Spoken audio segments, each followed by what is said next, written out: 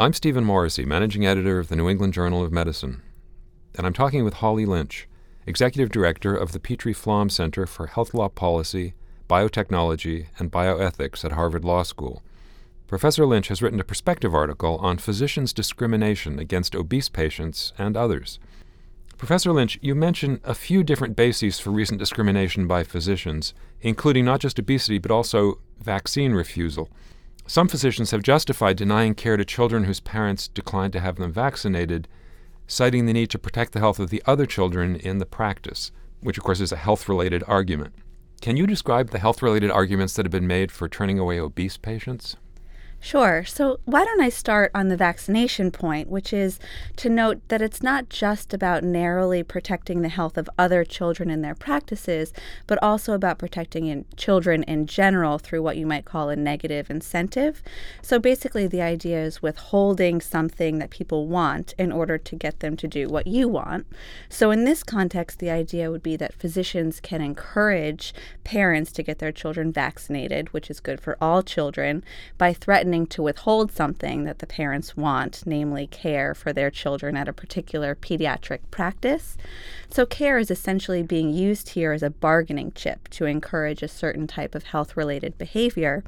Similarly, in the obesity context, the idea might be that if doctors reject overweight and obese patients, that will serve as another incentive for patients to lose weight, which will thereby improve their health. Is that, in your mind, an argument with any validity? Is that an appropriate professional response? I really don't think so. I don't think these arguments hold up to scrutiny at even the most basic level. I think it's a convoluted approach, really, to withhold care from patients who need it in hopes that they'll be encouraged to take steps to improve their own health. In many cases, I think the preferable approach would be to accept these overweight and obese patients and support them in achieving a healthier lifestyle. And frankly, I doubt that the withholding care approach would be successful in this context, right? Most people don't need any additional incentive to lose weight. They just need help doing what they already wish to do. Overall, my bet here is that most instances of rejection of overweight and obese patients are actually not rooted in these health-related concerns at all or concerns for patient well-being. I think more often it's probably the case that physicians are worried about liability from complications that are more common in these populations. They might be worried about injuries to their staff. And alternatively, although I think rarely, physicians might be exhibiting some flat-out prejudice. In that regard, you also discussed in your article discrimination based on patients' sexual orientation or gender identity. What have physicians' justifications been in those instances? Right. So here it's not a health-related argument at all. The arguments have really centered around physician conscience and the idea that they should not be expected or forced to provide care that conflicts with their deeply held moral or religious beliefs. So, for example, a physician might be perfectly happy providing fertility treatments to married heterosexual couples, but might refuse to do so for a lesbian couple on the grounds that it would violate their religious beliefs or their beliefs about appropriate family structure. A very clear line, I think, should not be crossed between permissibly objecting to a particular service across the board for any patient and impermissibly discriminating against particular patients. So I would generally support a physician who refused to provide fertility treatments to any patient because he finds such intervention morally objectionable. On the other hand, I would strongly disfavor allowing physicians to pick and choose between patients on medically irrelevant grounds. One important thing to note, though, is that state laws protecting conscience actually don't often make that fine-tuned distinction between permissible and impermissible conscientious refusal. And with regard to state laws, you indicate that less than half the states prohibit healthcare discrimination based on sexual orientation or gender identity. Given the current social political climate, including the rapid shift in favor of same-sex marriage, Do you foresee changes in those state laws? I can answer this one quickly. Yes. Yes, I do. I think these changes are on the horizon, and I hope that they'll happen quickly. It's really only a matter of time as civil rights laws become more and more inclusive that we'll see these sorts of things being added in various states that don't have them already, and hopefully also at the federal level. On the other hand, the political and legislative processes can be slow, especially in the absence of a highly publicized case of discrimination that grabs the public's attention and leads to outrage. In the interim, though, broad statements of professional ethics can be helpful. For example, prohibitions against invidiously discriminatory behavior of any kind. Of course, these professional statements don't have the same bite as a legal prohibition, but they're certainly a good first step.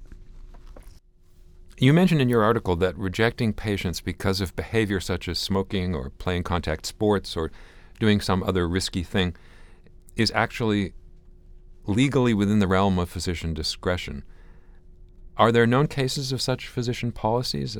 If so, how have they played out? I'm not actually aware of any specific examples where this has been the case. I offered them as hypotheticals meant to demonstrate the range of physician discretion.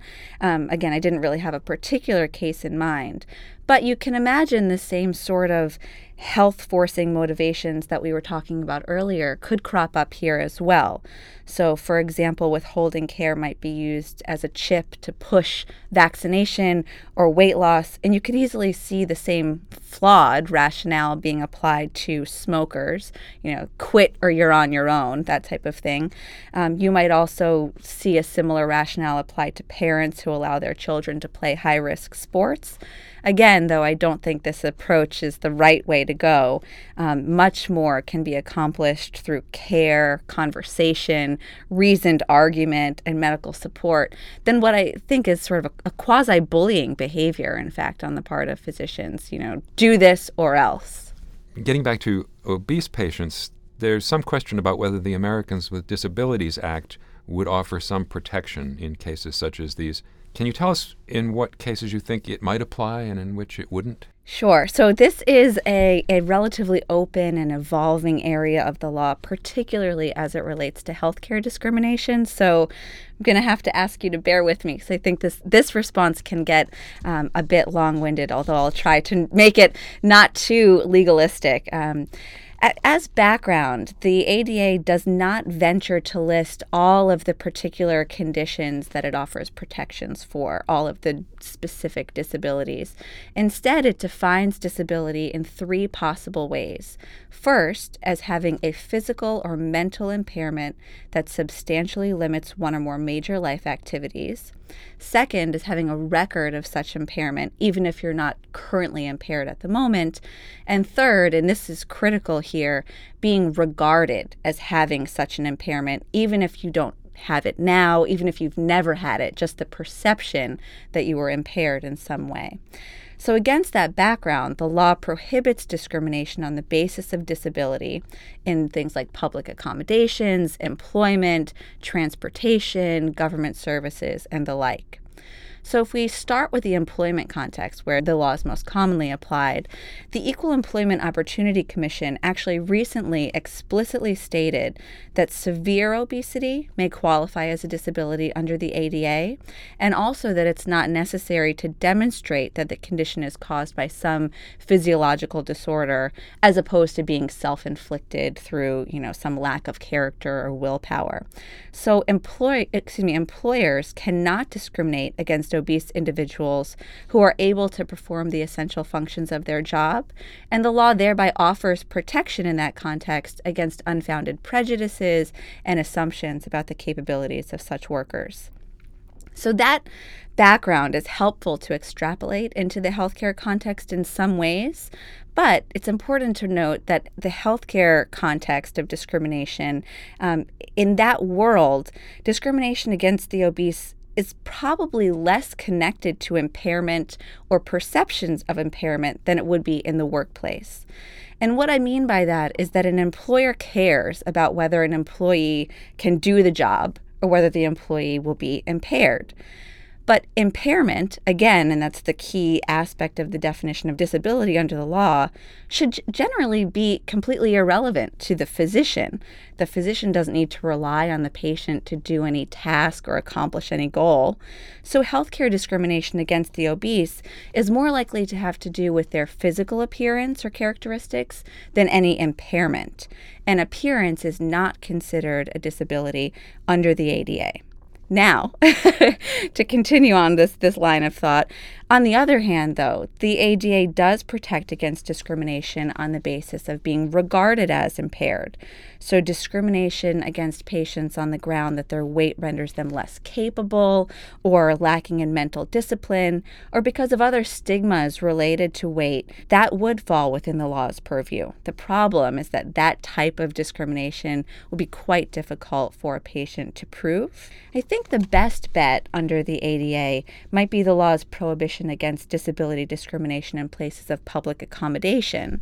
And there, the law forbids imposing eligibility criteria that would tend to keep disabled people from fully and equally enjoying services and facilities that are available to others.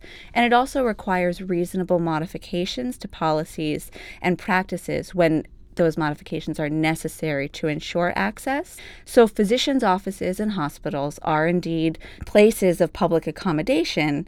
So policies that call for rejection of obese patients due to concern for lack of appropriate equipment, for example, could be a violation of the law as applied to patients who meet the definition of disability, which again is linked to impairment. So this is a very convoluted winding path to get to liability here. In those contexts, the legally appropriate response to such disabled patients would be to obtain the necessary equipment that you need to treat them appropriately and ensure equal access rather than to completely bar them from your practice. So, taking a step back here, if all of this sounds as clear as mud, it's because it unfortunately is very unclear at the moment. If we were to take the example of the Massachusetts physician who decided to reject all new patients over 200 pounds because she was concerned for staff injuries. Now, aside from the fact that lots of patients over that 200-pound threshold would not be overweight, let alone obese, that approach doesn't really seem to be based on any perception of certain patients as impaired or disabled. And indeed, it would apply to lots of patients who are not impaired at all. So in that context, I think the ADA would offer very little help. There's no discrimination on the basis of disability. So the bottom line here, to the extent there is one, is that rejection of overweight and obese patients who are neither impaired to the extent of being disabled nor regarded as impaired would be legally permissible under the law. Rejection of an obese patient who is disabled could also be permissible so long as the disability was not the reason for the rejection. I think the only problem under the ADA would come up if a disabled obese patient were to be rejected on that basis and could prove that was the case. So, as you can see, even as the ADA is improving the situation for obese workers, I don't think it's going to be the most helpful approach for obese patients. And really, at the end of the day, in my opinion, reliance on simple medical professionalism and the commitment to caring for those who are in need has much more to offer than this winding road through ADA jurisprudence. Long answer. Bottom line, you would not advise an obese patient to seek the label of disability. Yeah, I don't think it's going to help very much in the healthcare context, although it might be helpful elsewhere. One strange thing here in this context is that according to the most recent CDC numbers, more than a third of U.S. adults and about 17% of U.S. children ages 2 to 19 are obese. So that would be a lot of Americans to categorize as disabled. On the other hand, there is one possible benefit of applying this label, but I think it's more social than legal. And that's in the sense that applying the disability label might push an understanding of obesity as something that's not necessarily a choice. And that type of cultural shift could help in terms of reducing stigma and discrimination On the other hand, it's possible that that approach could backfire, leading to additional discrimination and stigma on the basis of disability itself.